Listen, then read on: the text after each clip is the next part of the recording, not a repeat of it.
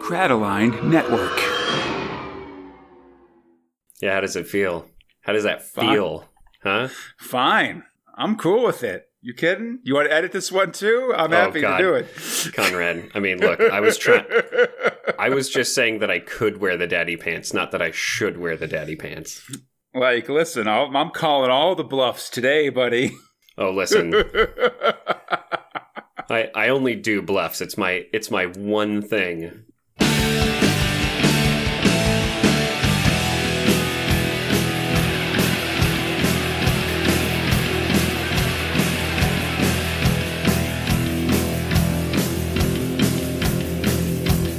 Borag Thung, Earthlets. My name is Gungar, alongside of my friend Felmgurg, and this is the 0xe8th episode of Space Spinner 2000, a podcast where two Americans try to make sense of the UK's own galaxy's greatest comic, 2000 AD, 1 month of progs at a time.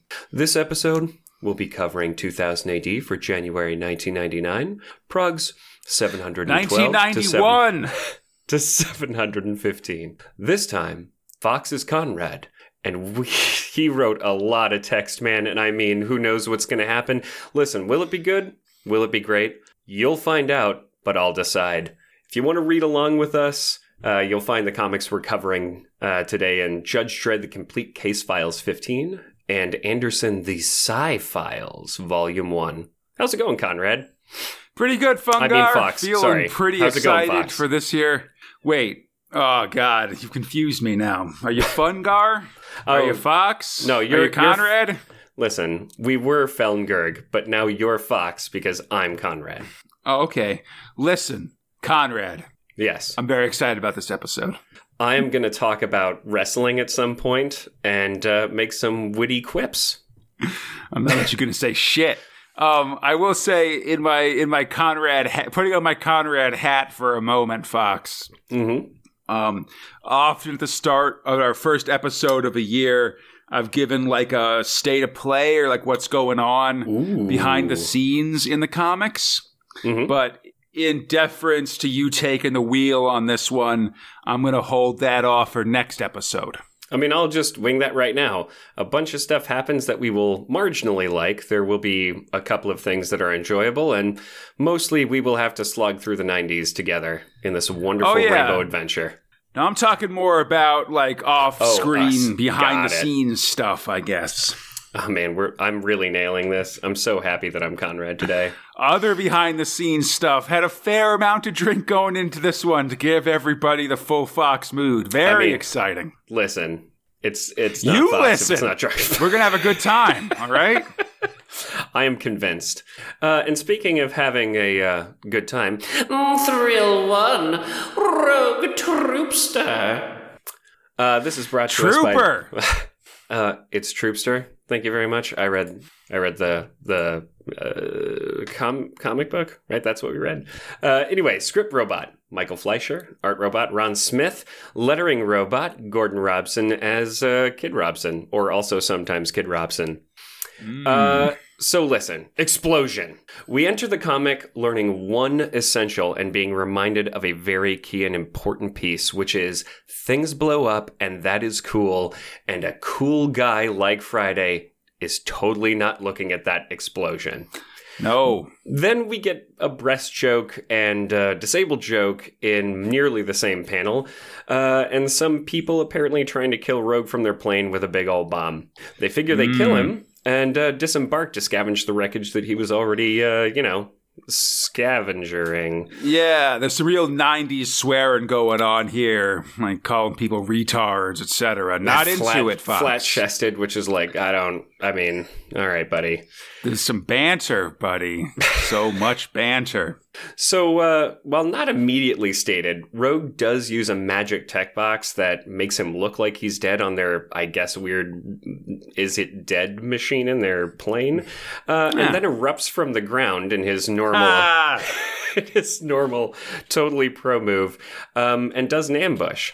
The thing is that both groups fire at each other.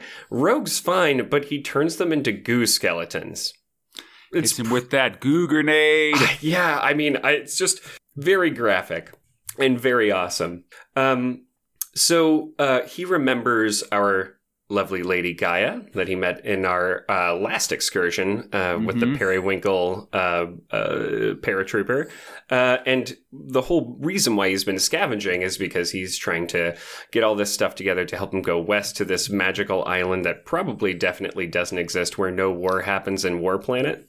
Yeah, he's trying to Tom Joad his way across to freedom. You listen, Fox, you cannot Conrad me while I'm Conrad. Grapes of Wrath is way across the country, buddy. So listen, there's this plane. He's not going to leave it there. He's going to steal it. Hey, man, it's a free ride. But you know what? Turns out you need their eyeballs, and you totally gooed them. But, luckily he fails his retinal scan, and he's going to get thrust into space and get space marooned, which is a thing I would say if I was jettisoning towards the dark universe. But luckily he has this CPU override box. But the aircraft is super not into it. And clearly he's not getting the message because the computer is not okay with non-consent. But I guess there's a special secret steering wheel underneath a thing, which he then starts using to go from automatic to manual, but it's mostly just for gliding. And I mean, good fortune has it that he just crashes a shitload, gets wrapped up in a bunch of metal, and kind of pulls his way out. Yeah, he's got Friday, I should say, has this thing called a CPU. It's a sonic screwdriver from Doctor Who or whatever. It just kind of does whatever tech thing he needs it to do at that moment. And so he turns off all the plane's systems, which causes a manual joystick to come popping out. And because it doesn't have thrusters anymore, it turns the plane into a glider, basically. I'm just saying you should ask first before making someone pop out their weird steering wheel. That's all. He did ask, and the plane responded by flying off into the stratosphere, buddy. Well, I mean, she said, "I don't know you." Yeah, that's what I'm saying. So the one thing I do want to point out is that as he kind of erupts from the wreckage of this plane, you'll notice that he's bleeding red, and I'm really proud of those scientists for not going cliche green. You know what I mean? They wanted to keep it at least he bleeds like a man. Yeah, well, I think red's a better artistic color. You kind of get that kind of heroic color scheme of the blue and the red, Blue and the green's a little bit more of a tweener color scheme, Yeah, of course. I would have suggested orange just because it's blue's complementary color. Would have really popped. Oh, yeah, kind of a modern movie poster of scheme there. I see. Exactly. And who knows what orange blood does? That could do anything. So yeah, definitely. Better than that purple stuff, I'll say that much. Oh, my God. Dropping those Sunny D jokes. That's right. I got him. So Friday begins to Solid Snake his way towards some general oppression. And, this force that he's nearing, I'm just always going to call helmet men from now on, because their helmets are really just the most important feature of their head and body. And, they're doing some general oppression, right? Apparently there's a thing or a person called the Golden Fox. They're pretty sure that I don't think they care whether or not they know. But, they turn a bunch of people who are screaming not to kill them into people goo. But my biggest question is, why are you living on War Planet? They can't leave, buddy. You can't just get on the bus and leave War Planet. You're stuck there. I'm just saying, you're going to get gooed at some point, right? Oh, yeah. No, you're definitely going to get gooed. So, Friday mentions this, as they're gooing these people, that he's oh, the weapons they're using are really, fudged up. And, well, my words, but, he just gooed a bunch of people, a couple pages ago. You know? But it's different when it's combatants and you're using a grenade versus civilians when you're using some kind of goo beam, Fox. Goo beam is I want to be the guy who invents a goo beam. Listen, so also let's get Rogue to the garage. We're getting building. So go ahead. So also Rogue gets caught. just because he had some weird special eyelids on, but I guess they don't have peripheral vision. But hey, now captured, they're going to, of course, I mean, as I would, have a special laser beam that shoots at people's wrists that acts like a rope tied around your hands. Yeah, like cuffs. I mean, real cool. And definitely that you have them attached to your tank for a reason. Your Halo tank or whatever this is. So listen. A bunch of people are fondling his stuff. They're fondling his gun. He's feeling real weird about it. There's some sentimental shit going on here. So, Yeah. you know what I'd do? I would press my secret glove button that I guess just fires the gun. Yeah, and your gun remote. Conrad, so many brain, Conrad. An explosion of brain. Yeah. Who'd have thought the old man would have so much brain in him, buddy? So the stark contrast of just to kind of pin this because I wanted to talk about it, just the stark contrast between what we just read with Rogue and this is like awesome, hilarious explosions of body parts, whereas the previous one was just really dour. And I'm kind of loving this G.I. Joe, but way of everything in your body will explode from goo lasers. Pretty all right with that. Nice. Hey, Fox, can I give you some gentle correction about all this stuff right now? Absolutely, you may. The blue dude in this comic isn't called Rogue. He's called Friday. That's right. I mean, it's a hard habit to break, but you're right. He is Periwinkle Friday. Yep. I'm just no. I'm just putting it out there. So just because I'm going to get emails about it if I don't. So I feel like there's some secret twist that I'm going to hit at some point. So listen, he's got his gun, he's got his stuff. What's he going to do? First thing, of course, shoot a couple of guys. Blow up the laser handcuff thing. Explode that tank somehow. Definitely. And literally run into what he calls a nightmare forest. But the nightmare forest doesn't fucking matter because he starts throwing and he calls them mini thermals on the ground. They're basically mines, right? Yep. But what they do is turn the ground into the floor is lava. That's right. And everyone who's just chasing after him, after I guess just a bunch of light shoots out, they get, eaten by goo. And then someone screams, we need a JAV or a JAV, and that doesn't come back in any of what we're going to read today, so don't know what that does. is. What? Does it? Of course it does. Is that the name of the fucking... Yeah, okay. That's the fucking giant murder robo-dog that's about to come down. I just thought that was a thing that happened, because let me tell you... Yeah, it's the thing that they called. The way that I introduce that is this. The comic then becomes the game Contra, with a walking robo-wall, but the feet have treads, and just all of it is guns. Yeah, definitely. Yeah, that's the JAV, buddy. As soon as I saw this, I was just the happiest person, Conrad. The happiest fucking person. A jack you up autonomous vehicle. I feel like they missed a couple letters in that one. Yeah, well, it's the future, so they talk real fast for some of those ones. You just want to make it sound good too, right?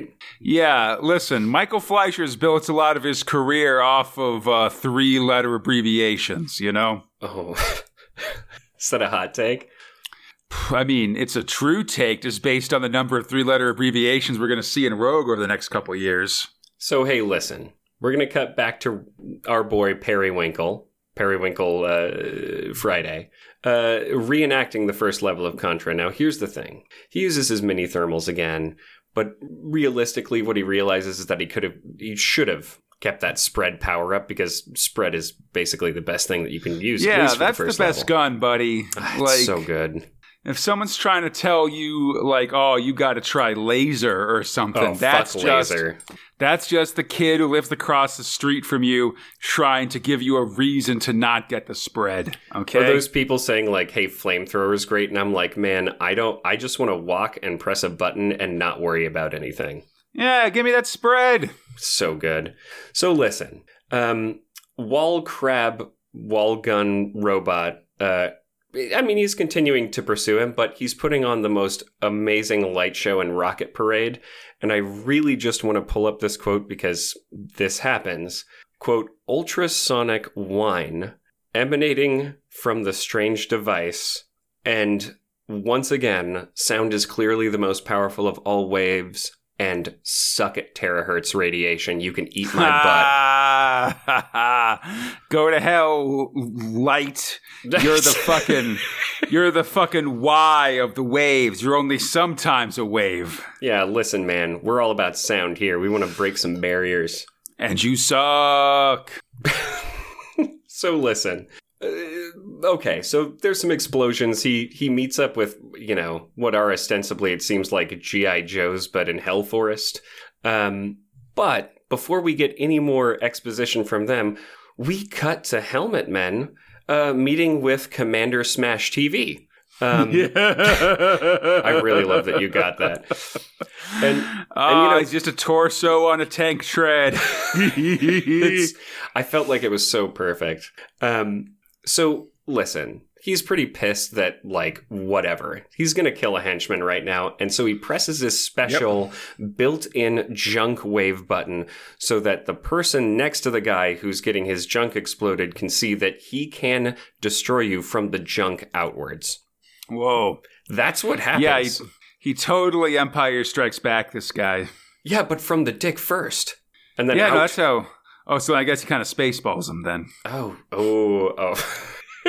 Your Schwartz is intact. Sort of a combo, I guess. Yeah, okay. So listen, we go back to the GI Guy Bros, right? And they teach Rogue one of the most important guerrilla tactics that you can ever learn. Always have an optical illusion cave.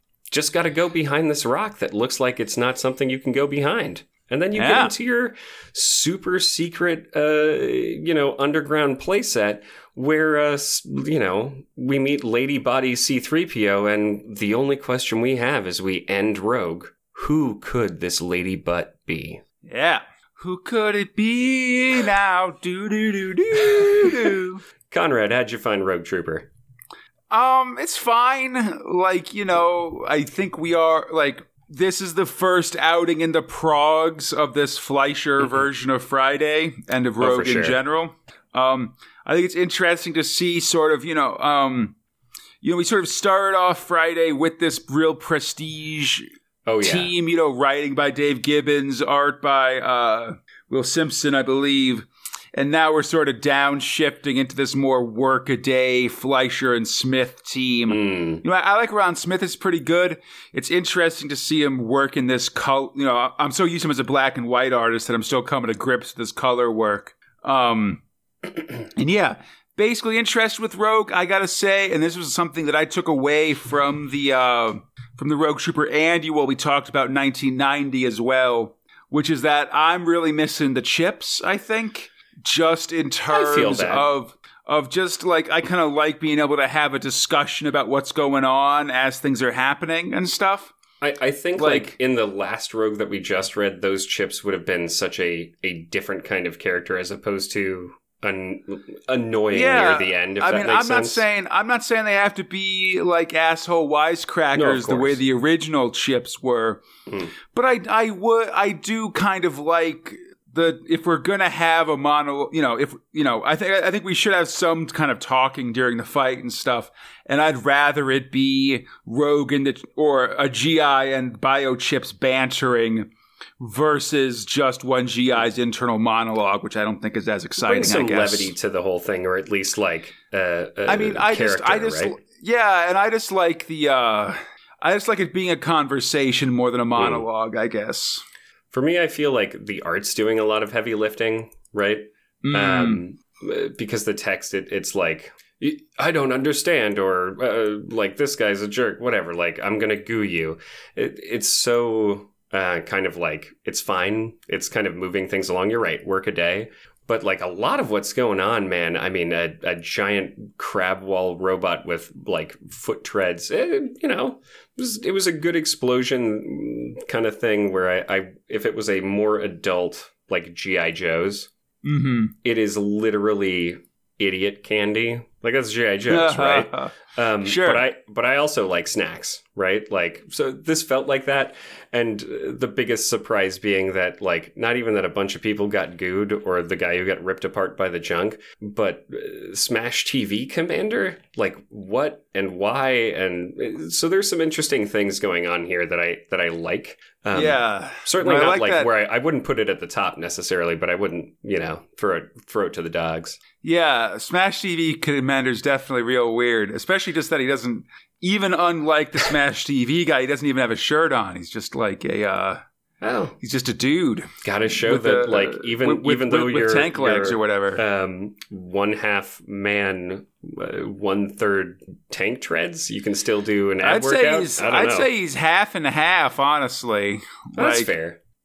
Because while the tank treads are not super long, I do think they sort of have a lot of mass and internal workings and stuff. I want him to have a cannon that's coming out of his belly button. Yeah, definitely. Well, I mean, we'll see him get some. He'll have some changes as the situation requires as we go. Well, listen, I'm going to tell you. There's some. Oh, God, I can't transition the way that you do. Listen, we're moving on. And we're moving on to something very specific that, something hunting. It's, Thrill to Judge Dredd. Yeah. So this is brought to us by your script robot, Garth Ennis, your Arth robot, Carlos Esquera, and, the esteemed lettering robot, Tomothy Frame. Speaking of mass murdering civilians. Oh, man. See, I can pretend to wear the mantle. Speaking of hunting people down, speaking of people being kept alive by complicated machinery. Oh man, speaking of someone being turned into goo. That's right. That guy got gooed in a way. Oh yeah, he did, buddy. So listen. We open on Dredd passing some judgment as he does, but the special piece de resistance is the inclusive sentencing of vomiting on a post, which is beautiful Dredd. So while issuing that information to Control, he's informed that, hey, listen, the next hour, your buddy, that good kid Yasa, he's going to be out of here. Cut to... Good kid Yasa City. I mean, listen... I know you're going to miss those wide-eyed, pure fear stares, I guess. Well, I mean, now he's got his eyes back so he can do it, you know? And they're robo-eyes, so, God knows what they can do in terms of fear. Ooh. 10 out of 10. But listen, we're not staying there. We're cutting to this New Year's party. Rap, rap, rap, I'm coming in. Hey, man, come on in. And, listen, it's Death Aid. We're going to ice all of these people, revelers mostly. So, I mean, low stakes. But the best part about this is you kind of get this aside into chairman, huntsmaster. I don't know. I forget what he's called. Yeah, I'd say like chairman of the Hunters Club. Yeah. And he's just kind of talking to his robot who... I love this robot so much more than Walter because the robot literally does not give any shits. But, he's going to do some exposition about like, hey, man, everyone's wearing these badges, these specific badges, definitely plastic explosives, like underlining all of this while he's just sort of watching and enjoying the carnage, right? Yeah. So we return back to Judge Dredd saying farewell to Yasa. Everyone's, just having a good time, shaking hands, the doctor patting him on the shoulder and just, everyone's saying goodbye. And the sweetest gift of all, a Cassandra Anderson smooch on the cheek. And my dude, a bead is being drawn on the back of his head. And what does Dredd see? Jesus Christ, it's the last sight. And it's not Dredd that gets there first. This doctor, my dude, like, it's sad. And I want to talk about his head exploding because it's an awesome image. That's the best doctor ever. Seriously. I mean, like, fucking do no harm. Jump in front of a bullet? Jesus. Like that Hippo guy. badass oath. God, right? And so this kid lives, they shove him into the thing, and guess what? You got Cassandra Anderson there. You got Judge Dredd. She's going to sigh. He's going to chase. We're all ready for what's going on because we're closing in on the Hunters Club. Cut to the kind of control room where they're just getting in a bunch of like single or multiple homicides. But the real good shit is Magruder calling in and saying, "What in tarnation is going on out there?" And just like just yelling at these dudes of like, figure it the fuck out, which is so. I love her character. I love her coming back. I love every scene that she's in. So as we kind of cut away from that, we're back to, Huntmaster, Counselor, Chamberlain General. And he's sort of narrating over the top of these different kills, which are great because we get everything from death by swirly to spring-based mace to the face, which is... oh my God, a sprawling, morning star to just an entire person. I feel like that's real class. Oh, yeah. But, so what and again, this thing keeps jumping. Even tossing grenades into the all-night acid house club. Take that, Alan McKenzie. Oh, shit. Yeah, I love these kind of like kill. And we only get the name of one of these guys effectively. But I love that this kind of montage of murder is super enjoyable, and Esquerra is really playing up like the violence. Mm-hmm. But we jump again. We're racing after I think his name is Downer, and Dredd's on the bike. He's trying to shoot out anything that he can to stop him. Downer gets into a building, and Dredd just ricochet maims him, and just so awesome. But he's in a month's kind of production facility, and where they turn the plants into edible goo or whatever. Edible goo, people goo. And then the coolest fucking thing happens, like the most video game thing, where he just throws a bunch of cash into the group of dudes who are working, and is like, "I'm being chased. Fight the dude behind me." And they're like, "Hey, no problem, man." They all grab their stuff ready to hit, and like turns the corner Judge Dredd, and you just hear a bunch of screaming. But there's just one moment where Dredd walks in and they see him. There's just a little word bubble that says like, "Oh no!" And it's like the smallest little thing. It's so good. But Dredd's giving chase. The man's bleeding. Really easy to follow him. But when your leader is watching you effectively, and you've got a plastic explosive on your chest, and you really don't want him to talk, and Dredd's got him cornered, you're gonna want to wait, because you're an evil genius, until the exact right, theatrical moment to explode him. Which he does. Definitely. And my dude, he explodes from the top upwards. So this is clearly, it could be an open casket, but only from like the waist down. And after seeing this, of course, you're thinking like, oh, and seeing what comes next, there is just blood and guts and gore everywhere. Mm-hmm. Man, so I need to read this verbatim. Judge Dredd says he's alive, and I'm very proud of Mega City 1 for, I guess, just classifying life in a different way once you get exploded. That's neat. Yeah. But, quote, massive tissue and organ loss, shrapnel in the brain, every limb gone, and he's still alive. Yeah, he's lucky. Despite the big pile of limbs, it is that they're just leaving behind. It's just a people soup out there, right? Yeah. So Dredd needs to talk to him, obviously, because he's still alive. And Conrad, the doctor, he's like, "Listen, man, I can't make this work in 2 hours. Maybe like 2 months." What does Dredd say? Figure it out. He doesn't need his legs to talk. Yeah. God damn, dude. That, he wants answers, So the coolest part of Dredd happens in the next bit, which is just this kind of television news anchor. She's kind of talking about the murders going on, but kind of moves on very quickly to talking about like, hey, right now the judges are kind of like on the ropes. They got to look like they're keeping shit under control. It doesn't look like that. Hey, Democratic leader Blondell Dupree. Our old friend from the democracy marches. Mm-hmm. I love how this ends because it's such a non-answer. They're like, "How would you handle it?" Basically, and they would be like, or how she responded was, well, I can assure you we would have taken preventative measures. Yeah. As a man picks up a grenade in his toilet, which I like that.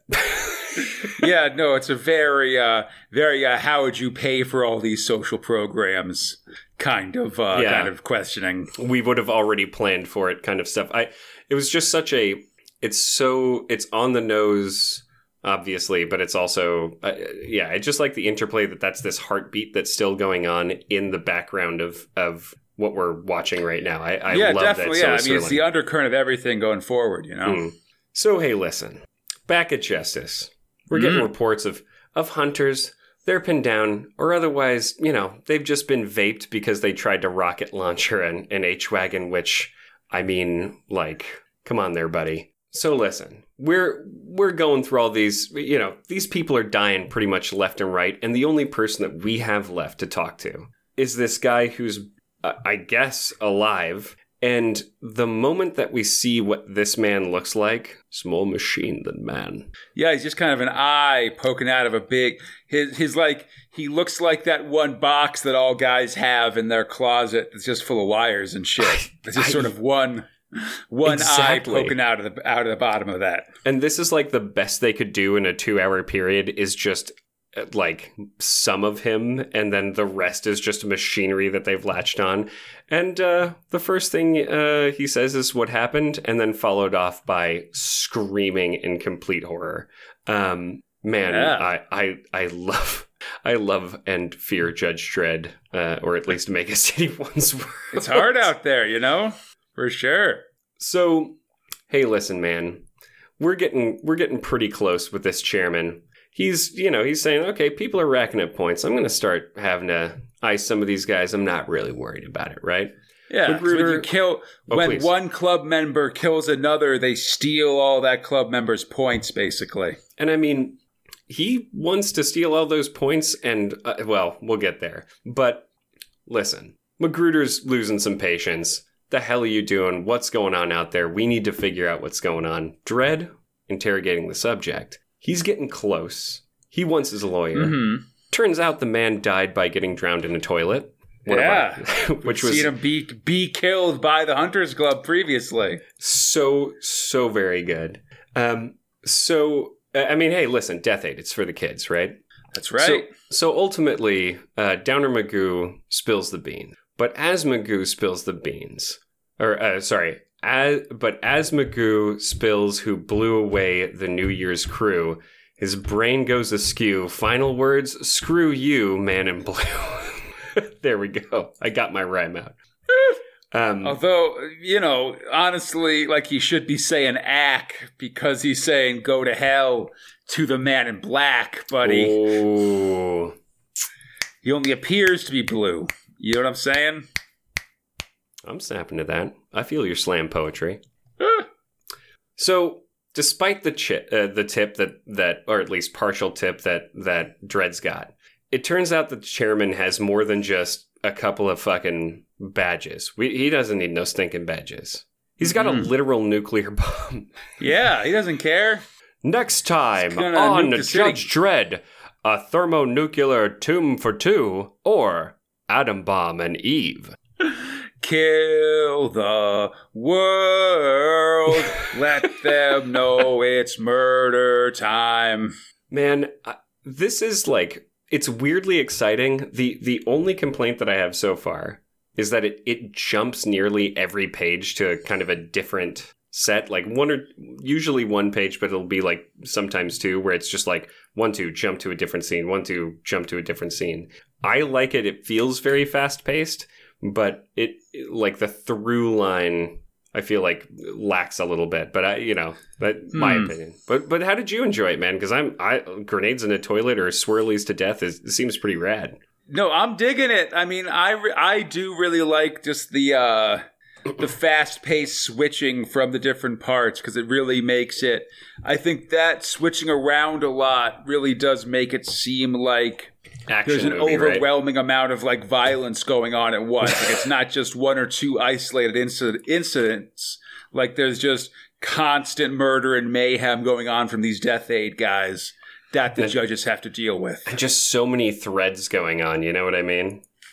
Yeah, definitely. And just any time that you can throw in Judge Magruder for me, I love you. Oh, yeah.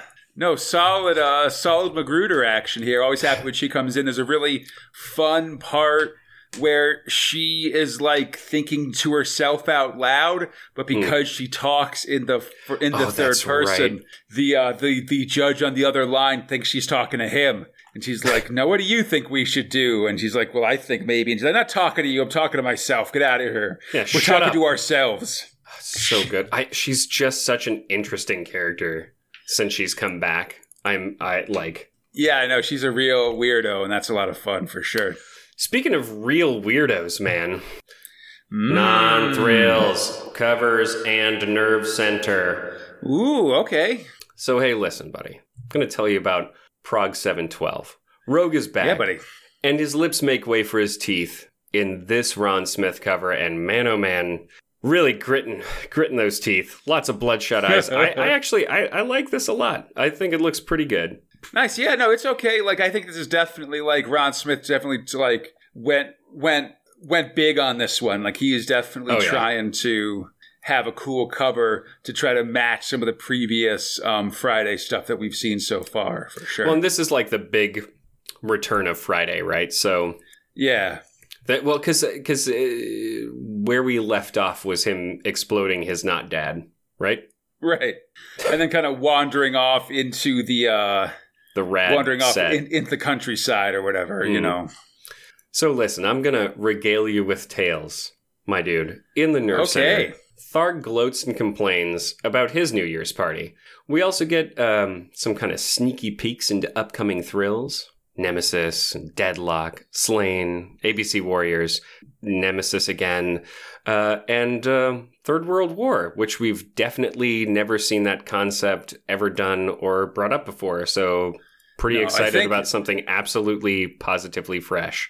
Well, I think that one's a reprint of a story from Crisis, as I recall, as well. Man, God damn it. Well, maybe it's good. So it's got its moments. I mean, it's Pat Mills and Carlos Ezquerra. Like, it's got a good pedigree at the very least. That's got me. Now I'm in. And it's got kind of some commentary about consumerism and shit like that, as I recall. Oh man, that feels like late '80s, early '90s. I can get behind that. You know, listen. Someday we might do some Crisis stuff, and we'll definitely get a sense of it through that for sure. So, followed are some lovely pieces of, Mean Machine, Dao de Modo from Sticky Fingers. Don't know what Sticky Fingers is. That's a weird one for me. Dao de Modo is an upcoming thrill that we'll be getting pretty soon. Cool. Sticky Fingers. And we cap off with Universal Soldier Art, which honestly I think looks pretty cool. But that's not all. We got Rogue coming up. We got Anderson. We got Barton. Yeah. We got Indigo. We got Time Flies. We got Zenith. We've got Skiz. I remember you bringing this up vaguely, and now I'm somewhat worried. There's going to be a Skiz part 2, but not for a long time, I don't think. Okay. I don't know. Is that mentioned there? I don't know. Whatever. Yep. Anyway. And the last one is Finn, which, okay. Yep, getting that one. That one's eventually coming as well. That's more That's sort of Pat Mills trying to do some different non-Slain stuff for sure. Doing some stretching. See if he can get some more literary stuff out of there. So listen, later we're going to learn all about that Sega Master System, the Mega Drive. But you know what my biggest problem is with this whole definitely it's not an ad? Doesn't mention blast processing, man. How do I know that this is going to blow me away? It's because blast processing is a hoax. Everybody knows that. It's a conspiracy brought on by the shadow government. That's right. Blast processing's making the frogs gay. There's my boy. At the back, further on, get a full color pic by Simon Jacob of Dredd living his real kinky lifestyle. All chains and nose rings, and with his quote, perp. Yeah, he's arresting a big old mutant man. They seem happy. As happy as Dredd can be, I guess. Sure. Listen, in the back, we got some letters. A kid tries to hipster about the red alert wallet from Prague 3. Another kid cautions about fathers with heart conditions reading the Progs. Cute. We also get 2 pieces of art, which I think the one that's very rad is Simply Tharg by Earthlit Andrew Smith. And I have no idea what Tetley is, so Judge Tetley by Oliver Doherty. Tetley is it's a reference to a mascot for a brand of tea in England. Tetley tea had characters that were drawn like the way Dredd's drawn here. Riveting. So we... sorry. Hey, wait. Speaking of dismissive. riveting, you cut right past the Rockzilla column in this one as well. What? Oh, God. Yeah, there's a mix column in 712. But she just kind of talks about random dance bands and ones that I haven't really heard of, so it's not really worth getting into. Conrad, I did a bad boy for the show. I didn't even see this. Burn on Bits column. No worries. Let's keep going. I mean, let's see. Quick scan. Seal. I know Seal. Yeah, that's the one I knew as well. So we cap this off with things to look forward to, number 9, and more space on the beach. I guess there's no ozone layer, so there's a bunch of sand in London, and all right. Moving on. Just hang out on the Thames, have a good time. See? You're versed. So listen, Prague 713. Judge Anderson gets silent in this dope cover by Mick Austin. Very Sigourney. Loving it. PSI silent. I think it's okay. Honestly, I think I've got a problem with this one just because, like, Anderson's got, like you said, it's a kind of a Sigourney Weaver-ish kind of Anderson. Like, she's got, like, brown or auburn hair that's really curly and stuff. So it doesn't really look like Anderson herself to me, I guess. You think maybe it was just kind of brought in as opposed to inspired by? Yeah, kind of. Like, I don't know. I just really associate Anderson with having like that, like bleach blonde hair, I guess. Oh, absolutely. And so, like, it's sort of a weird, it's not like a real canonical look for it. So I think it's a good cover, but I don't think it looks like Anderson is what I'm trying to say. Somewhat telling that the badge is covered up in this case. So in the Nerve Center, Tharg gives us some assembly line information, but we have a star spot for Arthur Ranson, whose best answer, in my opinion, was when I grow up, I want to be mature but cute. Nice. I love that answer. Later on please. Let me say also, there's a little joke that the Igroid droid is making, which is basically just, it's like early 1991, and there's like questions in the government about who will succeed Margaret Thatcher as prime minister, and so Igroid's kind of making a reference here that they're thinking about Tharg doing it, but he doesn't want the job. I mean, sorry, go ahead. Who does? Oh, don't apologize for being more on point than me. Whatever. Just trying to cover the whole thing. Cover the waterfront here. So, listen, we get on to bits. We learned about the Amiga 500, and while I did find reading this interesting, Conrad, it holds absolutely no nostalgia for me and no comparison. I got into computers much later, but the one thing I will say is, like, dude, no built-in MIDI interface? How am I going to listen to my jams? That's fair. Listen, you got to be like my cousin back in the day and just have a tape, just have a boombox that you put next to your computer at all times to play music while you're playing video games. Honestly, exactly. just fucking pump Bob Dylan while you're playing Wizards and Warriors on the NES. It's good times. Man, that's how we played Hexen. We like bumped a bunch of like rock music while we were just shooting like ghouls with ghosts. Yeah, good times. So, the letter page, we get an actual true hipster cred buddy with talking about his bionic stickers and how they finally fell off. Fox, who is Conrad, reads the words Sean cards again and again and again, and I don't get it, and I'm sorry. What is a Sean card? What? Scan cards? So, maybe it is scan cards. Maybe I just read Sean cards. Scan cards. That makes more sense because we've had scan cards in the Progs. Thank you. But we get Judge Jumpy by Earthlit Roger Stiletto, and I really love the kind of like the shooting up kind of whoosh that he does with it. I think that's really neat. I don't know if Jumpy is some kind of mascot or character, but neat. And then from Earthlit, Jane Dinkelman, she drew a Tharglet, and I will thank you very much to not make a sexy Tharg because I already have enough complicated thoughts. I like thinking about that. Yeah, Lady Tharg.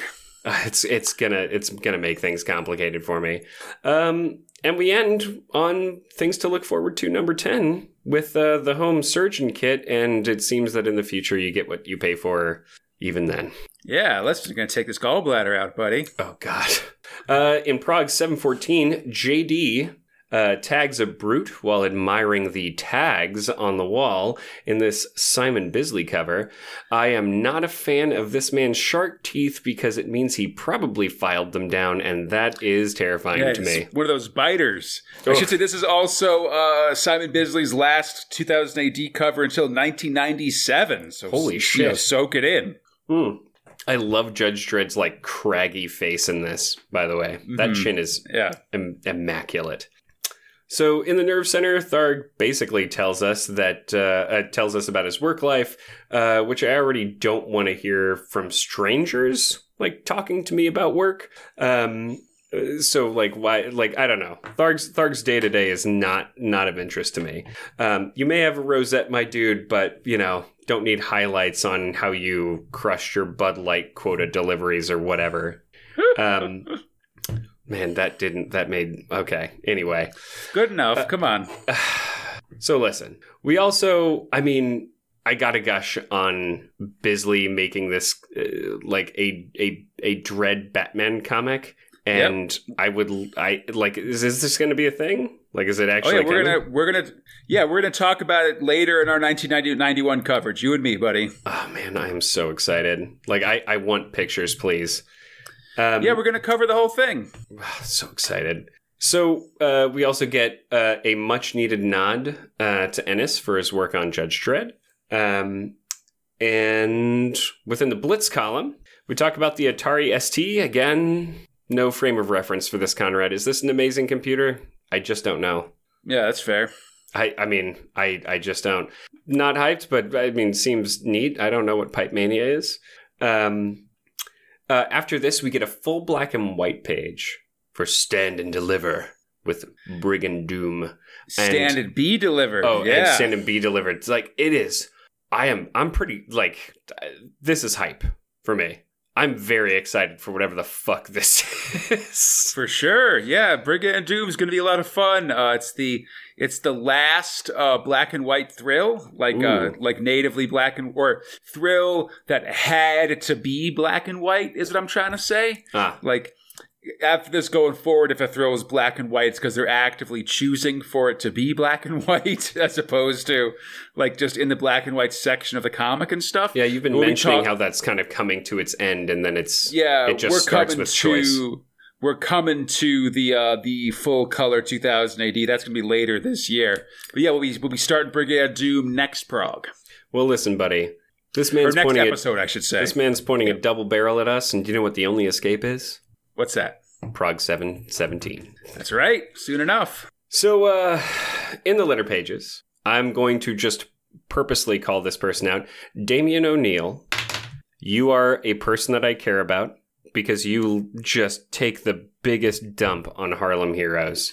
Wherever you are, I don't know if you'll ever hear this, but like, he effectively says like, here are these good things, and then you put Harlem Heroes next to it. What the fuck? Love ya. We agree in the future. We also get this really we get really enchanted with this like Judge D Light of the psychedelic division. Like is D Light? This is me also reaching again. Is this like a character that I don't know, or is it more of just a personal... it's the lady from the band D-Light, you know? I do not... I wouldn't dance with another. Boo! I do not know this song. A groove is in the heart. A groove is in the heart. That song. drawing at I maybe I've just never heard it before. It's from the 90s. It was recent. It was, I believe it was just recently the opening song to one of our episodes. But Rat? if you look up like the song Groove is in the Heart and you find the video on like YouTube, you'll see the lady that looks just like this, just like less judgy, but still. It's a lady from a popular music video. Okay. And band and stuff. That's pretty rad. I'm going to check out that song right after this. Pop culture. We are also treated to a very delightful, what is it? 5-panel comic / advertisement from a reader sending this in. Judge Death toothpaste. Listen, it's laced with arsenic, and you'll be sure to go out with a smile and have fresh breath to match. Yeah. A Brush with Death. Oh. It's so good. Like the puns land each time. It was really clever. I really like this one. And then, once again, we end on things to look forward to, number 11 in this case, in which tiny aliens once again show up. And, tiny aliens, man. Classic Future Shock action. Oh, yeah. Shaking a finger, though. I thought that was pretty cute. Yeah, you gotta do what you can with what you got. In Prague 7:15, Junker spaceballs its way into the cover by John Ridgway, giving us bleeps, sweeps, and creeps. Boop, boop. Thank you, Conrad. I feel like anyway. In the Nerve Center, Alan Grant gets a spotlight, and we get good news on some of those sweet graphic novels. I mean, it's 7, 8, 9? Yeah, there's a whole bunch of stuff that's being released here from the soon-to-be departed 2000 AD graphic novel division. Cheesy Pete's. So in Blitz, they light up my motherboard finally with the talk of hardware, giving the scoop on the IBM PC, which I am I actually my father had one. Talking about graphics cards, which I only knew one of the ones that they talked about, memory, and the big I don't know if you read through the thing, but they them just saying listen, 512K, this is pretty normal, but 640, it's the new standard. It's very much. It's very much it is funny just because. This is what ends up winning the the personal computer war, right, or whatever, like the microcomputer war. And it is kind of funny they just talk about the same things that are today, just that a PC is really customizable if you know what you're doing and stuff like that. This whole thing read like Tom's Hardware. Yeah, and it's just fun. Again, like you said, it's always fun listening to ancient tech specs are always fun, just in terms of not only is your phone 1,000 times more powerful than those computers, but even I don't know if you saw they did something recently where someone managed to, or the classic IT thing of just getting any kind of computer to play Doom, right? Yeah. And I just saw one that was where they got a digital home pregnancy test to play Doom, and the idea that what? Even that pregnancy test is probably at least as on par with these 1991 computers, So I don't recall what it's called, but there is this kind of this challenge that happens sometime or a couple times, or sorry, once a year or every couple of years, where the challenge is make a game, but you have to do it within the kilobit range. And there were these guys who made a first-person shooter, and because of how they kept recycling how the information was utilized, they made a first-person shooter that you could play in 32K or something like that. It was really nice. It's neat. Anyway, so we get to letters, my dude. And yeah. So we get a guy, he's likening Tharg to John Lennon, which I have ifs and buts about. But we also get a kid saying that Simon Harris is the quote definitive Strontium Dog artist. Yeah, that's a bold statement for sure. It's like that's bold, or maybe he just like that's when he started reading. Like that's the only thing I can think of. I'm trying to do benefit of the doubt on that one, but very, very bold, let's say. But we also get a Thargo Odroid, which is feet, hands, and a head, and like a hand coming out of his Rosette of Sirius. Is this like a reference? I don't know. Anyway, the best picture of the entire month is Hooligan's Beer Gut, which has a giant in it. I love it. 10 out of 10. Definitely. So we end on things to look forward to, number 12, with a flying school bus full of rowdy boys. Yeah, all right. Flying up into the sky, these hover buses. Yeah. Conrad, listen. We just talked about a bunch of stuff that I'm done with all of that. Do you know what I'm very much into? I'm into some babies floating over a pot of stew. I'm all about that baby, and I'm all about that baby in 303, Anderson Sign Division. That's right. Yeah, listen, just like Macbeth, you've overthrown me to take control of this podcast, buddy, and now I'm here haunting you. Please be an astral baby haunting me. Please be an astral baby. Please be an astral baby. No, man. I'm going to be baby-sized, but still a grown-up Conrad. It's going to be real disturbing. God, like those old, like Jesus paintings where he looks like nearly a full-sized man with Maria. That's right. Oh God, some might say Mary, but yeah, I guess it depends on where you're coming from. No, hey, listen, whatever. Come on. So listen. Free up my booze, everybody. I'm feeling real good. Script robot here is Alan Grant, and our art robot is David Roach, and our lettering robot is Steve Potter. Thank you all so much. That was so nice. Engram. Yeah, I don't know if you want to use that voice for the whole story. Oh, hell no. Come on. Oh, hell no. This is Anderson. I had to get my sillies out before this. Listen. Yeah. Open, cold open. A bunch of hags magicking up an astral baby above, I guess, what is a bubbling cauldron as they kind of the fates their way through feeling out this baby. And listen, the child, I mean, it's true, but where will we find her? Also, then the child kind of like evaporates and then there's a storm and they all kind of look at each other and they, hey, follow this storm, I guess, because that's where the baby's going to be, right? So let's do that. Yeah, that sounds right. I mean, listen, I'm going to follow a storm after a baby evaporates in front of me, I guess. Yeah. Babies on a storm. It's probably... Babies on the storm. Some say they've just been born, but and now they're looking their home. Wait. Babies on a storm. Babies Judges on a storm. Oh my God, so God. All right, keep going, buddy. Let's go. Here.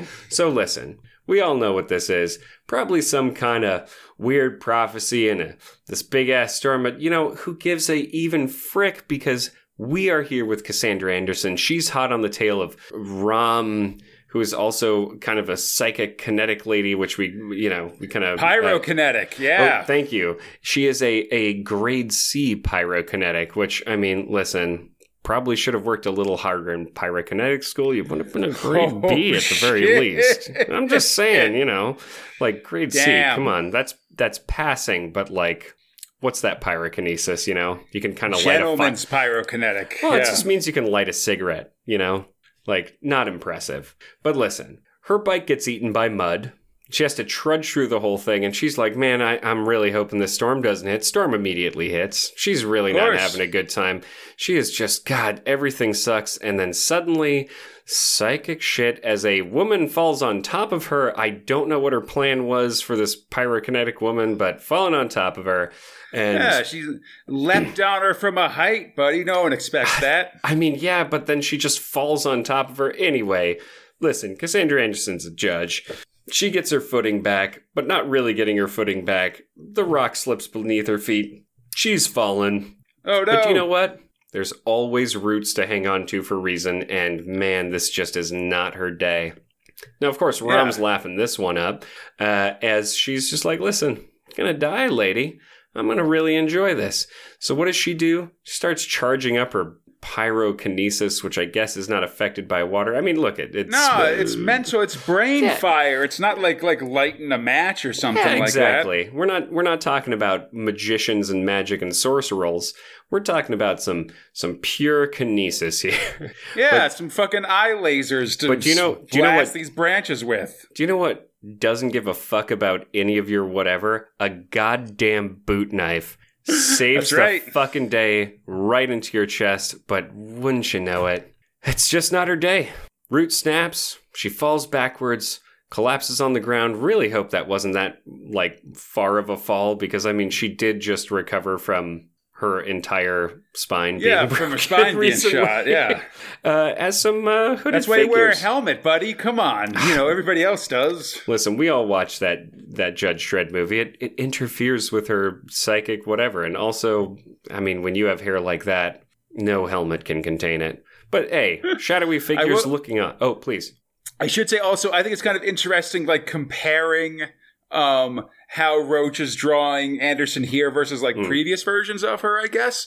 I think she's got she's definitely grown her hair out a bit and has got more bangs and stuff. She feels grittier. Especially with her face, it feels like it's not as angled, if that makes sense. It feels a lot more real. Yeah, she's got kind of a more baby fat in her face or something like that, for want of a better term. Like a real person. I'm liking it. Yeah, for sure. Yeah, I'm not saying it's bad. I'm just noticing that it's a little different than the earlier Roach Andersons that we've seen. Oh, for sure. I'm trying to say. Yeah. And I'm really liking just the whole style of this thing, man. If any of you can pick up that Sci Division or Sci-Files Sci-Files collection, this is gorgeous. I actually really like it. Yeah, definitely. I mean the two artists that are sort of tag teaming Anderson right now, Roach and Ransom, are really great artists and really great at drawing these characters. Or 10 this out of 10 character work. For sure. So listen, there's some shadowy figures looking on. They don't help her. They don't do shit. They just kind of walk on by. And as she comes to, which apparently is 3 hours later, she sort of sees these people going into a ravine. They're very strange looking, probably mutants. They don't respond to her. She climbs back up, checks to see, hey, is Rom dead? Okay, writing my report as we kind of read through it. She dead, basically the report. As the final, or almost one of the final panels we get, is this truck that's just kind of broken down, old, probably been there for a jillion years, and everyone is gathered around it. And you see these three cloaked figures, these fates. And the first person says, the child? Within. On your knees. On your knees. Worship the child. They're on the child, the child. And, listen, one of these hags, she lifts up that child. And whether she's gaining sight beyond sight, or that she now has the power, or that, it's some kind of baby-based quickening, everyone's pretty, excited by this. And as Cassandra looks on, Grutt on a greenie, and then she, in, this almost photorealistic panel, the child. And she's thinking, the child. And that's how, next Prague, basically. And it was just this really interesting thing that's happening. I should say, interesting point is that Anderson says in her report that she gathered up Rom's body and headed straight back home. There's no mention of what we're seeing here of her following these hooded figures, this weird spot, and seeing this crazy thing with this baby and stuff. Exactly. So the next we see her, there's a bunch of kind of laissez-faire dudes watching the wall, bunch of guns, and they see Cassandra Anderson riding up, looking pretty filthy. She's got a dead body tied to the front. And look, Rom didn't want to come along real quietly, so she's done. They yell at her to take the stiff, and she's like, listen, I brought her in, you scrub her down, and I just want to say, this is just a real personal thank you to David Roach. She needs to take a shower. Just saying thank you. No reason. But so as she's taking a shower, she once again gets this inkling that fucking someone's watching her, and she turns around, no one there, she's screaming. And listen, guy walks in, one of the judges, checking on her why she's screaming, and is completely stunned by her nudity. And I guess they just don't cover that in the academy. Yeah, Judge Rowley gets an eyeful for sure. Oh man, it's it was just funny because it's one of those I don't really. She's like, what? You never seen a judge before? A naked judge before? I mean, they don't prepare you for those situations, I guess. Yeah. So listen, she's having a debrief later. She's getting grilled a little bit, but she starts things start getting a little grainy, a little shaky. She sees a man in a fedora saying Anderson. And it's the guy debriefing her. It's like, hey, what the fuck's going on? Like, you seem to space out or something. And she's just, I guess I'm a little dizzy. Hey, listen, why don't you go take a rest? So she's going back to quarters. And suddenly, as she's about to turn a corner, you see a judge coming up. And she's like, motherfucker, I don't know who you are.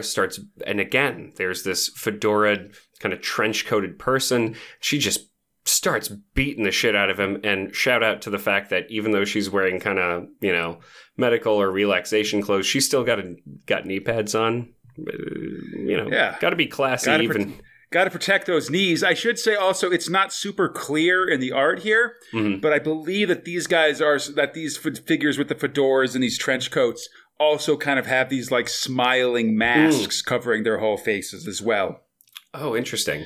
But that's a little harder. Like they're going to kind of, she'll mention that later when questioned, but it doesn't really come through in the art as well. Just that. Gotcha. It just kind of looks like they have weird faces as opposed to wearing masks. I guess. Yeah, I didn't even notice that, but that's like that. It's like a full face mask, kind of like a Guy Fawkes in a way, or is it just the bottom half? I think it's just kind of like a full face covering mask, instead of kind of like a smiling face, I guess. Got it. So listen, she just kicked the shit out of a judge. She comes to kind of and sees that she kicked the shit out of a judge. A bunch of other judges are coming rushing up like, the fuck's going on? Like, but the hallucination. What's going on? Yeah, exactly. The hallucinations kick in, and she's screaming at him. They're freaking out. And so explain this to me, Conrad. She doesn't get shot in the side of the head. I'm guessing that's like she does, but she gets hit by a stun shot in the side of the head. You. So, and as she's kind of passing out, you see these three figures who are clearly the judges who were around her, but they look like these characters. And as she comes to, she's in the med bay. And everyone's just fucking grilling her. And listen, given the state that she's in, they're calling her a hazard to the division. And they're going to suspend her from duty. But really what that means is they're going to just inject her without her being okay with it with some sleepy time juice and go in for what's called a psi probe. And while, listen, they're worried about her. They think that she's a risk. The big reveal here is what the fuck a psi probe looks like, Conrad. Mm-hmm. This is fucked. Yeah. Just floating naked in a big globe with a bunch of needles coming out of you. Like in the worst kind of places. And next prog, on the inside. So I love the setup to this because I can kind of guess where it's going, where it is this sort of no one believes me. They think I'm going crazy situation effectively, right? Like, or at least I think it's going in that direction. And that's not just a real fear, but like what I do like about it, because I've had talks with my sisters about this, like sometimes like people just don't believe you because you're a lady and you're lady crazy. Or at least they kind of like throw that at you like, oh, it's this or it's that, and just kind of dismiss it. And I think like a lot of people can kind of feel or at least empathize with this sort of situation where you're not crazy, man. Yeah. There's one thing I want to mention that was as they sort of go to take Anderson to the psi probe. These two judges, Schenker and another one, kind of talk. Side Judge Hine, they basically say that like some side judges just kind of collapse under pressure and stuff. Especially the top ones. Yeah, they mention Judge Corey's death, but then they also sort of hint at something that might be hidden deeper in Anderson's past in her personnel file. And they make a big deal of like, do you think she knows? And they're like, no, she doesn't know. She doesn't know about that yet. So they're kind of psychically blocking her, as she might have been blocking it herself, potentially. Yeah, there's some sort of... It seems like there might be some sort of mystery in Anderson's past that's being hidden as well. That could be part of all this. I'm loving these Anderson stories, man. They're on such like a different level, if that makes sense. Yeah, I think they're really letting Alan Grant sort of tell these emotional deeper, tales, more complicated emotional tales with Anderson these days. For sure. I love it, and it's just like it's such a gem whenever I read these because I'm really interested to see where it goes. Like I'm hooked, and also I am terrified for whatever the fuck that machine is doing. Definitely. I want to say also another sort of telling detail here maybe is just the name of this story, Engram. That's a term that is either it's like a unit of like the concept of like what happens in the brain when it changes when a memory is created, I guess. Oh, well, that's interesting. It's sort of a semi-theoretical concept of how memories are stored in the brain. And because they're also linked to memory, that is also, of course, the big thing that you're looking for when you get scanned or whatever in Scientology and stuff like that as well. Gotta check those thetans for your engram you gotta or whatever. remove. You process engrams to get rid of thetans is my understanding of how that works. That's terrifying. But like generally, it's sort of if you're getting it's the concept of memory within the brain in sort of an esoteric kind of sense. I did not know that, and I think that really fits what's going on because I think like Shambhala or something. I think it is one of these things where, or Triad also might be one of these things where knowing the title might be a little bit of a hint as to where we're going with this stuff. But still, I think sort of an interesting thing to know. I mean, that was I think kind of the kind of smart subterfuge of like Triad, like how they lettered it, like Triad. No, that was definitely the big fake out there for sure. It's so good. Man, I'm so excited for where this goes. But speaking of things that I'm less excited about, I mean, it might be salvageable. Oh! Thrail 4. Oh! Junker. More like bunker. More like junk. Yeah. So listen, we got a script robot. Man's name is Michael Fleischer. We got some art robots here. We got that Ridgway Perkins situation. It's John Ridgway drawing, and I believe Tim Perkins coloring, is my understanding. Cool. Sorry. Did not know that. And then lettering robots. Eve. So I didn't see what EFEL stood for, but also Tom Frame. Yeah, I think that might be either just a one-time stand-in or maybe even like a pseudonym or something like that. Okay. So listen, Conrad, there is a tone that I'm going to take with this. We're back with these guys again, and I forgot that they trashed their ship on Mad Max Planet. So the Mad Max people are taking their stuff, and the chief of this thrift store group starts to open the weird box, only to get tackled by like Dennehy. Yeah, that's the junker guy himself. So brawling then ensues, but they hoof it into the hovels of the area around, commenting rudely that they're like living in the Stone Age, which, I mean, you don't know their life. As they continue to run, they run into exactly where they were going to be taken anyway to be used for blood sport. And the coolest part of this entire comic is the giant murder orb robot. Like that thing just shooting lasers and being a badass orb robot. It's huge. But for some reason... Yeah, it's an R96 LEM unit, a laserized external maintenance unit, another one of these 3-word acronyms that Fleischer loves so much. So, for some reason, they say the type of robot it is, and for some reason they explain it's a welding robot. And I guess that Dungarees knows how to make it shoot the slavers instead. Yeah. But then they shoot the slaver, or the robot shoots at the slavers, so they run again. But then some guards find them, but it's only 2 of them, so they beat them up. But the blue lady kind of like walks away, but then a guy covers her mouth, and Duty Free knocks him in the back of the head, so it's fine. But then he acts like a dick. But then... Yeah, because she was going to find that crystal flower thing that's sort of the big MacGuffin here. And she found it, I guess, right? Yeah, she found it. Yeah, she gets the standard storehouse, and Dennehy, it turns out, was there because he was, he had to get his gun as well, that kind of stuff. Like I said, he acts like a total jerk off. Oh yeah, 100%. But then they leave to their ship, which is just there.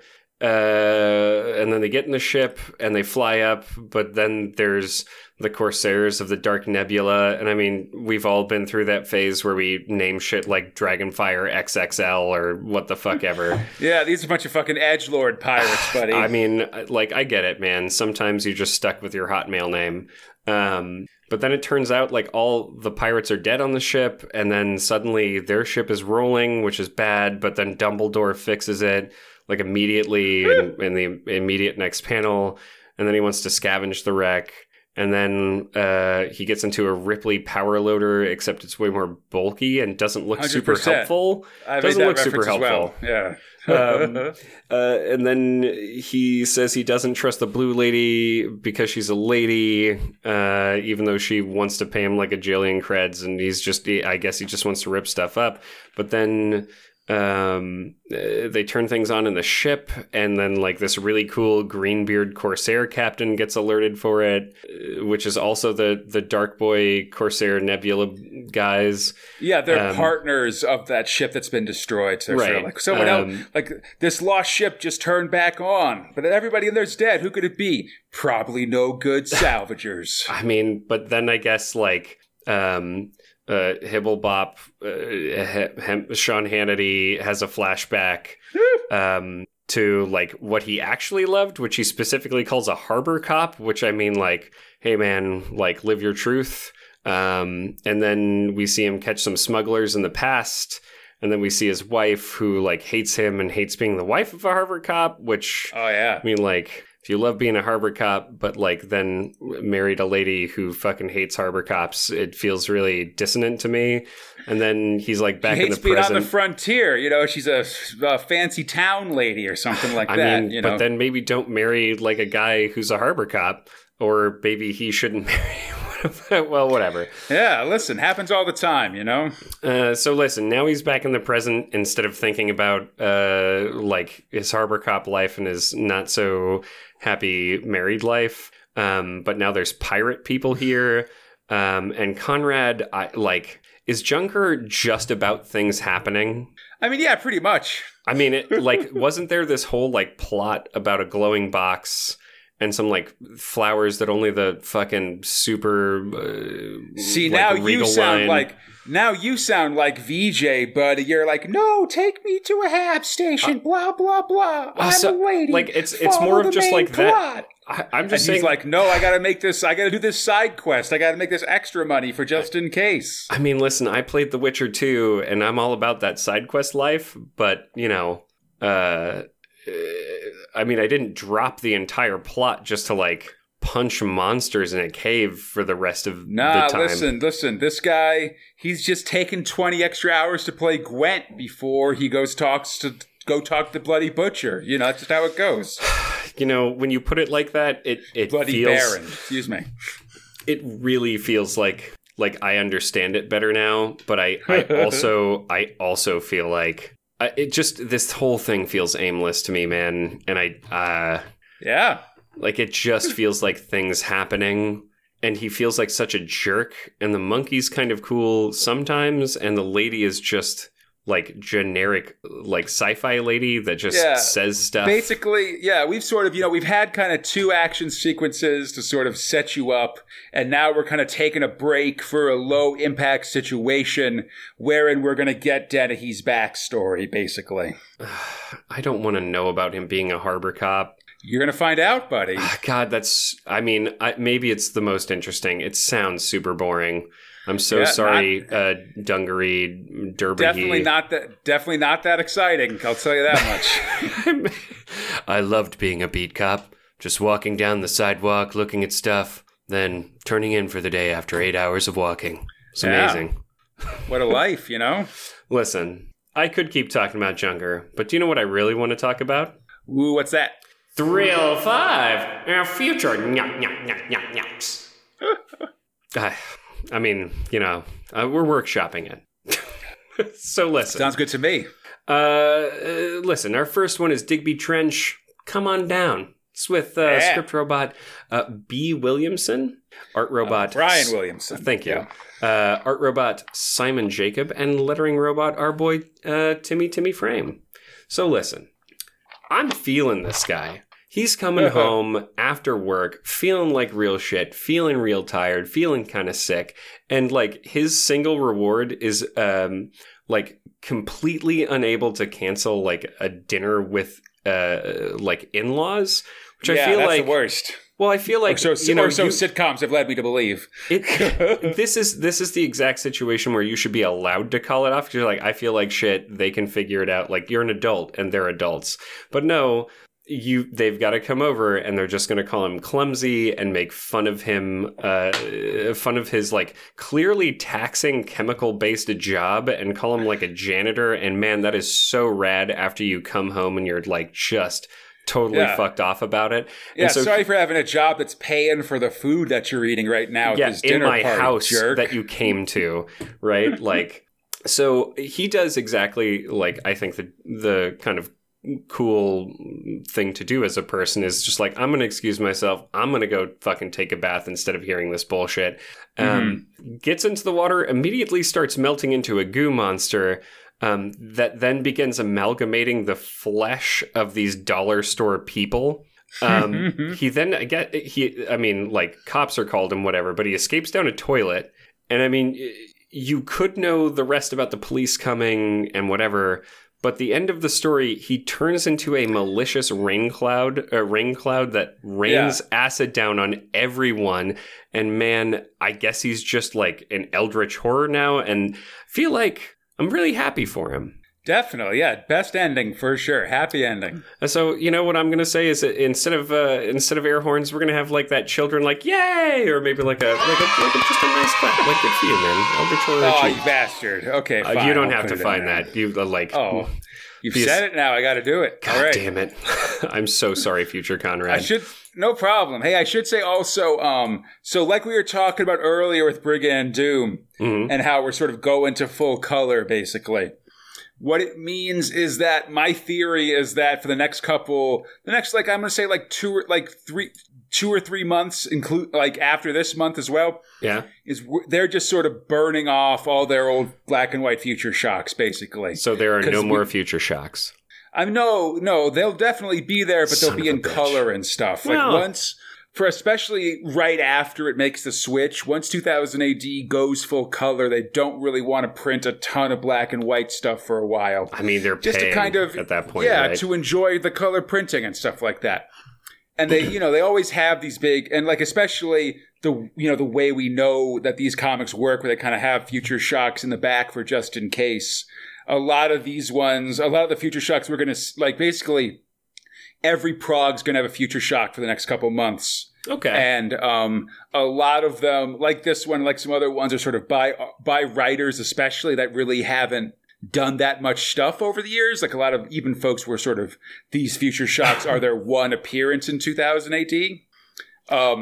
And so it's sort of like, it's just sort of, these were Future Shocks that might have been like in the vault for just in case, or like we have no other choice, so here's something we might not be super happy about, but like, we've definitely paid for it and stuff. Oh, for sure. Since they paid for it, you might as well print it. And so that's what we're going to kind of see over the next couple months. What's blowing my mind is that they were keeping these stacked behind, and like, I liked like 2, maybe 3 of these Future Shocks, which is pretty rare for me. There's some decent ones for sure, but I think also with these ones are often slightly longer Future Shocks as well, so they're a little harder to kind of find space for in the comic if they aren't sort of their own dedicated section. I mean, that's also what surprised me is like how much I enjoyed them for being long, and my general rule. Yeah, well, I mean, a little bit. This is kind of maybe the start of that transition that I think we had a fight about a little while ago, which was basically the idea of a Future Shock, of the potential of a Future Shock to be like something that has merit on its own and that can be judged in the same category as a regular thrill, as opposed to just being there to take up space, basically. Like, that's not the only purpose of a Future Shock, increasingly. Oh, I mean, like, certainly with these, I enjoyed them. They were in addition, you know? Okay, that's good. Yeah. The last time we had this discussion, you got very angry and said Future Shocks are only there to take up space. I mean, I do feel like that just because I like continuity, but these ones, there were certain ones that got my attention. This one and well, let's get to the next one, which is Treasured Companions.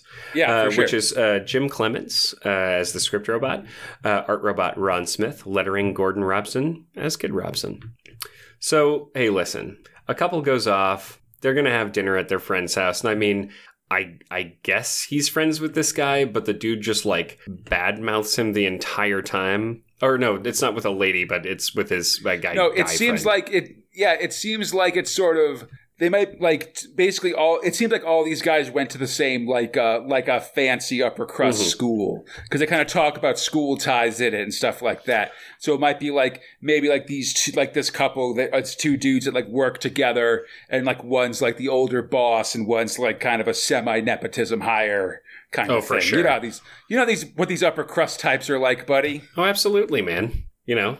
Well, I guess like where it really peeves me off is they're just like, oh, he fucking spins too much yarn, and I'm like, yeah, man, but like why even then go to his house and then eat his food, and then they drive up and it's like clearly he has a mansion, and their reaction is, well, we can stomach some stories for a meal. Huh. Like I'm like, well, like fuck you, man. So they're met by his robo butler, which the man can afford a robo butler, and rich guy Fogarty personally then welcomes them and explains like, listen, I attained all this wealth from like a recent venture, and we'll talk about that story later, which clearly probably pisses that guy off in some way. What then happens is that we start getting like this two narrative story that's kind of interesting. So he's telling the story from his perspective about like, oh, it was a venture in a way. But what's actually happening was there were some bank robbers, effectively, who then hijacked his kind of like space car or whatever, ended up crashing on a planet, and he was super wimpy the whole time. They then see smoke, they find a tribe, the tribe has a diamond fish. They're like, where the fuck did you get that? They point towards the river. They're going down the river. They put their hands in the river. The river is what turns you into... they get turned into crystals or diamonds or something. Yeah, effectively like diamonds. They both get shoved in. He brings them back and like... they're like, oh, so you got all this money, you're set up for this. And he's like, listen, man, I'm going to show you guys. And I fucking low key think he was doing this on purpose. I really like, that's my narrative. Like, oh, so your buddies fell into the river and turned to crystal. So presumably they died and you stole that fish and got rich off of that, right? And he's like, no, sir. I like my narrative on this is that he low-key knew that this dude was a piece of crap, and he's like, oh no, let me bring you down to where they are, and I'm just shaving pieces off of them in order to pay for things. Yeah, he pulled his buddies out of the river, and now he's just been cutting chips off of them to make money. And it's very clear from when they see them down there that those dudes are crystal and still alive in their crystal coffins. It is so good. Like, It's so like nonchalant evil, and it's like, yeah, bitch, I'll throw you into a crystal river and just cut pieces off of you. Yeah. It was very lovely. I loved it. So, hey, listen. Our next one, Blossom. Yeah. Oh, God, Blossom. This is a very special episode. Oh, yes. I understand your ref. Whoa. Script robot Francis Lynn, art robot Stuart Jeanette, and a lettering robot, Tom Frame. So listen, below Epsom Downs, which from what I looked at is a racetrack, but not where bath bombs are harvested from the spa mines. A government has like a secret black site, and you see this dude like donning a laser tag vest, and like they say he's like preparing for battle as he enters the room of the patient Blossom. Saying that she has nothing to worry about, I'm your friend, and like Conrad, shit gets weird. There's this like sexual tension with them, and they're like kind of acting attracted to each other, and then he starts to listen to her heartbeat and check her pupil dilation, and then she spits in his eyes, so he punches her, And this is all just I don't understand. And then, quote, she cried for hours. Yeah. He then returns later with chow, food or whatever. You don't call normal shit like food to eat chow. And maybe. I mean, listen, man. Get your chow. That's what I say whenever I'm getting food. So she just asked, chow time, boys. I want that chowder. So she has to be unstrapped because she wants to feed herself and is completely denied, which, woof. I mean, man, you did just punch that woman in the face. So he instead starts to feed her, and she's kind of being kind of rejecting it. So he forces his fingers into her mouth while she recites some spider-based poetry, effectively. She then bites off his fingers, hypnotizes him. Clearly, she's actually a spider thing and eats him and then screams for another doctor. And this whole thing feels uncomfortable. I like air horns. Into a great big monster and just eats that dude. So I think instead of air horns, we need like a The Price is Right losing horn. But like we all lose. This was no, man. Come on, listen. These dames, they'll yell at you, eat you, and then want somebody else. That's how it is with women, alien or otherwise. Bang, bang, bang. These dames. Yeah. Ooh. Can't live with them. No resale value. And I mean, they're going to eat your fingers, so no resale value, Jesus. All right, so we're on our last one. You ready for this, buddy? This is Bone Shaker. Script robot Nicholas Barber, art robot Tim Perkins, lettering robot Jack Potter, and listen. Bone Shaker, we had to consult the bones. But Conrad, the bones say nothing. Whoa! Solving, so here's the thing. They need to solve a housing problem, so they call up Professor Mantell, who, believes he's expected. He's a paleontologist? Yep. Which is exactly who I guess you would call on for a future-facing housing crisis?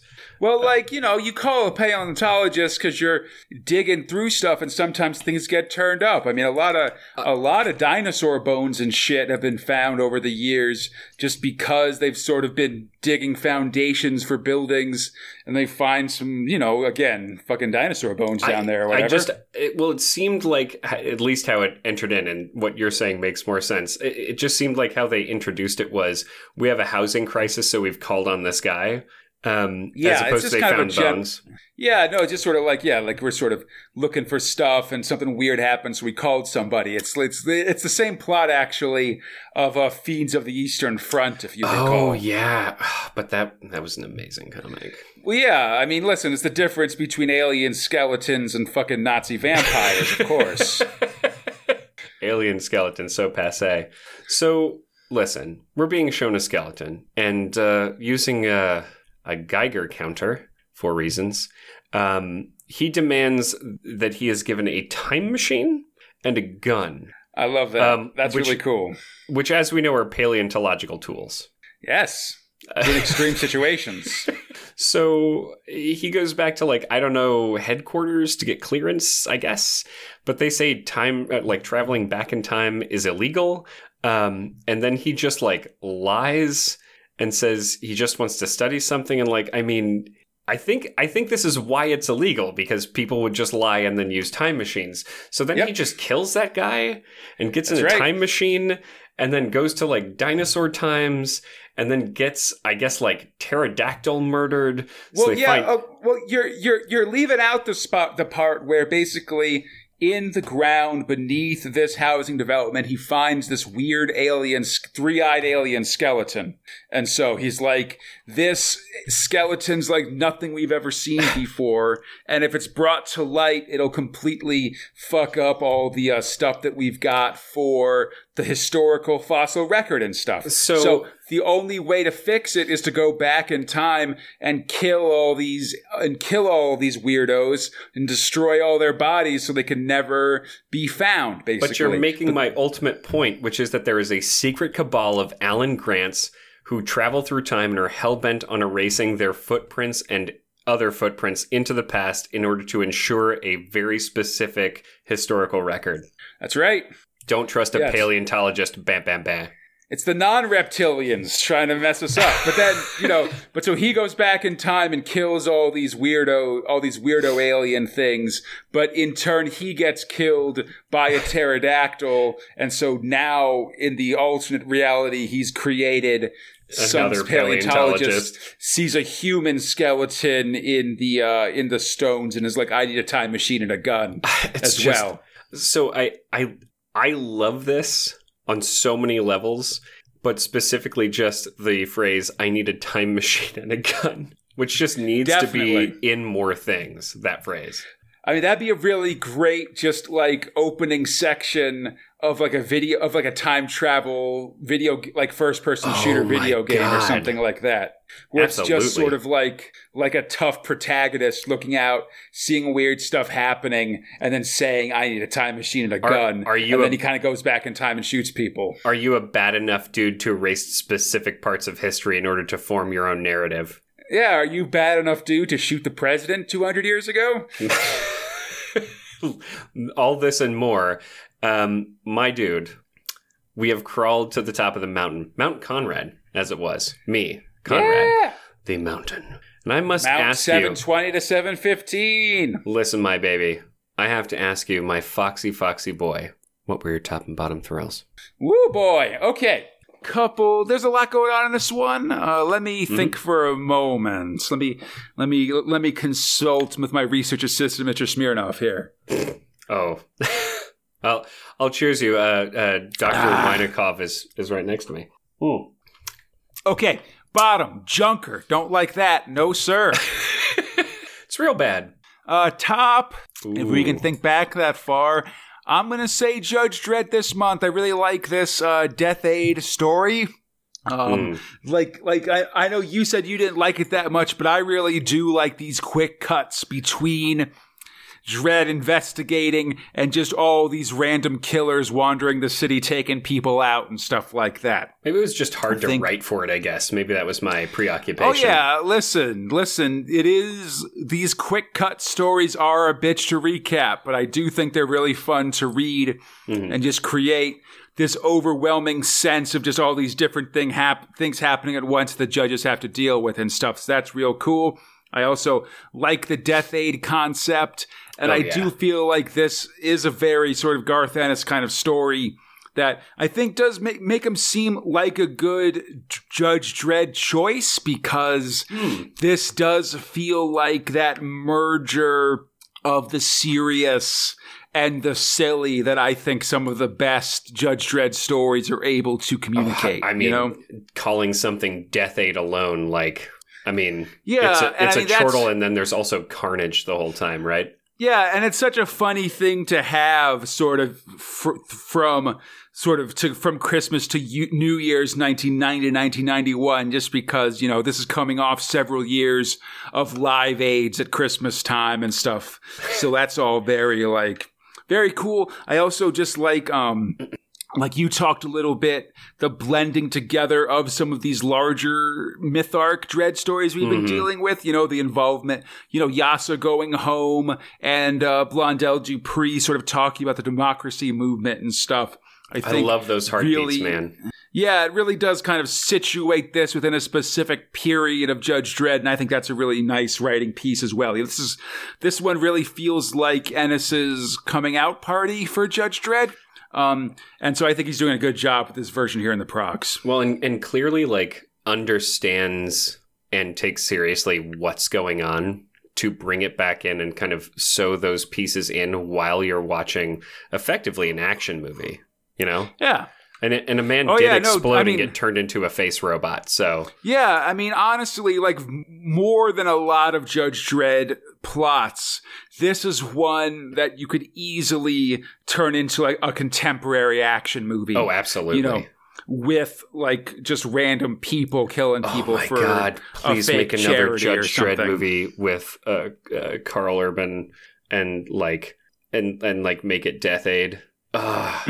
It'd be interesting. I don't know if that 2012 version of Dredd really could, I don't think it has enough of a humor basis, I guess. But interested to see it for sure. Fox. Oh.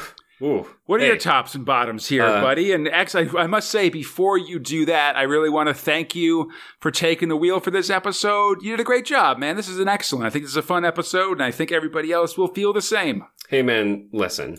From one Conrad to a currently not Conrad, but a Conrad. We do hard work as Conrads, and sometimes one Conrad just needs a break. Happy to wear this very beautiful, and it's a velour, sparkling purple cape. It's very nice. Whoa. Okay.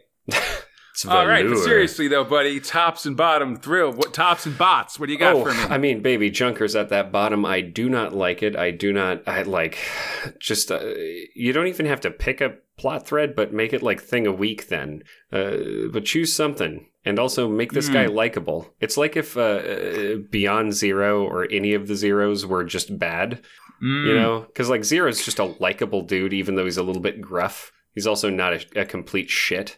Right. So it's very much what everybody who's not us feels about feels about Night Zero. Oh, really? Really? Oh man. Okay. Yeah. Well, all right. I've gotten a moderate amount of pushback for our enjoyment of that series. For the record. Well, all I have to say is Cyberpunk Knights beating up a car. But anyway. Yeah. Listen, man. Top. So I'm gonna throw out a special mention in this one, which is I enjoyed Rogue Trooper. Like visually, the storytelling was fun. Like I enjoyed looking at it, and I understood what was going on. I mean, obviously, I read the text, but I think it did a really good job. And I wanted to give it props for that. Not my top. I want Anderson to be my top, but I feel like I want it to unfold a little bit more. The breadcrumb trail is there, and so my dude, you know what that leaves me with. You're goddamn right, it's Dread. Oh shit! So I think this feels like a solidarity month, Foxy boy. Fantastic. Listen, when bros agree, that's what you can hope for. The best also, possible options. Good job, Future Shocks, for not.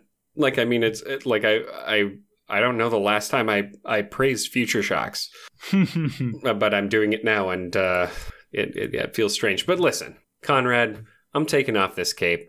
I'm bequeathing it back to you. However, please allow me to close out this episode and inform some of our lovelies out there. Like, listen, hope you all enjoyed the show. And as always, you can find Space Spinner 2000 on iTunes, Stitcher, the Google Play Store, Spotify, or on our podcast site at spacespinner2000.com. Feel free to contact us at spacespinner2000@gmail.com, on the 2080 forums, or on Facebook, Instagram, or Twitter pages. On Twitter, we're Space Spinner or at Space Spinner 2K. For everything else, just look up Space Spinner 2000 and you know we're going to be there. We're the only ones. Buddy. We're the bright boys. And listen, this show is brought to you by Steve Green, Zane Kip Miller, and your friends on the 2080 forums. If you'd like to join them and help support the show, and trust me when I say it's very worth it, and I am definitely not biased and definitely trustworthy, we truly appreciate it. I know I would, and I'm Conrad. Please check out our Patreon at patreon.com/Crataline. That's our podcast network. There you can support the show, receive a ton of excellent rewards, including, advanced episodes, coverage of Modern 2000 AD, and the Meg, and even monthly Q&As with the both of us, me, Fox, and that guy, Conrad. And come back next week as some things that I am personally unaware of occur. Conrad chooses the form of the Destructor, and all the beans in the world turn into your least favorite beans. Until then... come back next time as we'll get some Death Aid interludes. Judge Anderson gets scanned. Rogue Trooper gets Foxy. And we'll start a brand new thrill, the sci-fi mystery, Brigand Doom. I mean, there's that. But let me tell you, until then, my man... I'm Master Benito Cornelius Applegate. He is Goddard Hellbath Madison, and we are Space Spinner 2000. Splendid victory! Coming to get ya!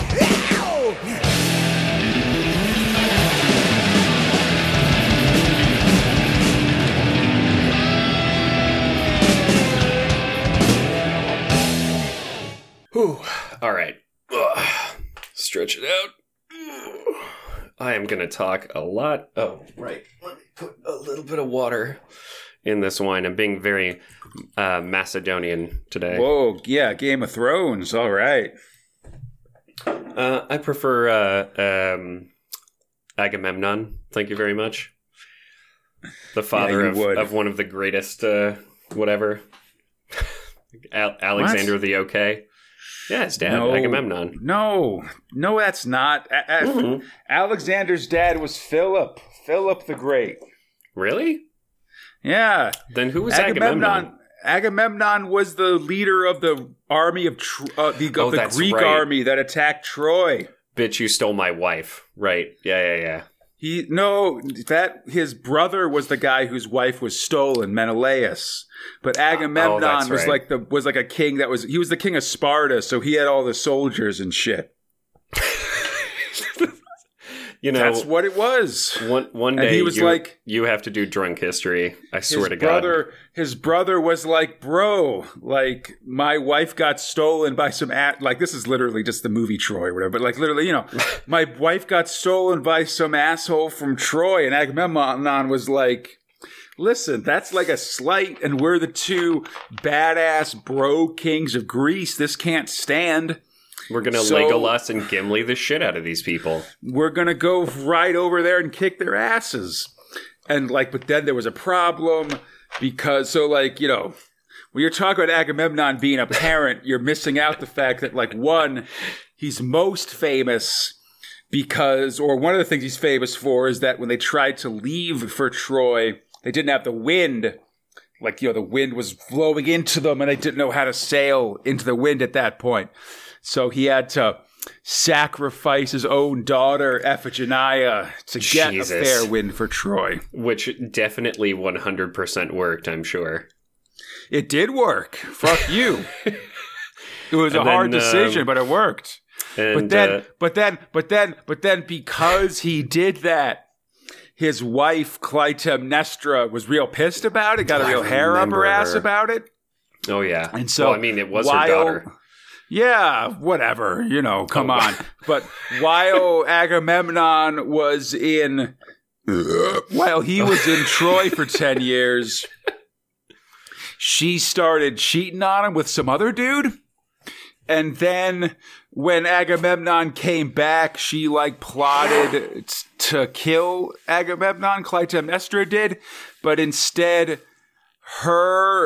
their son killed her and her lover, and then he was because he'd killed his mom, he was haunted by the Furies for a long time.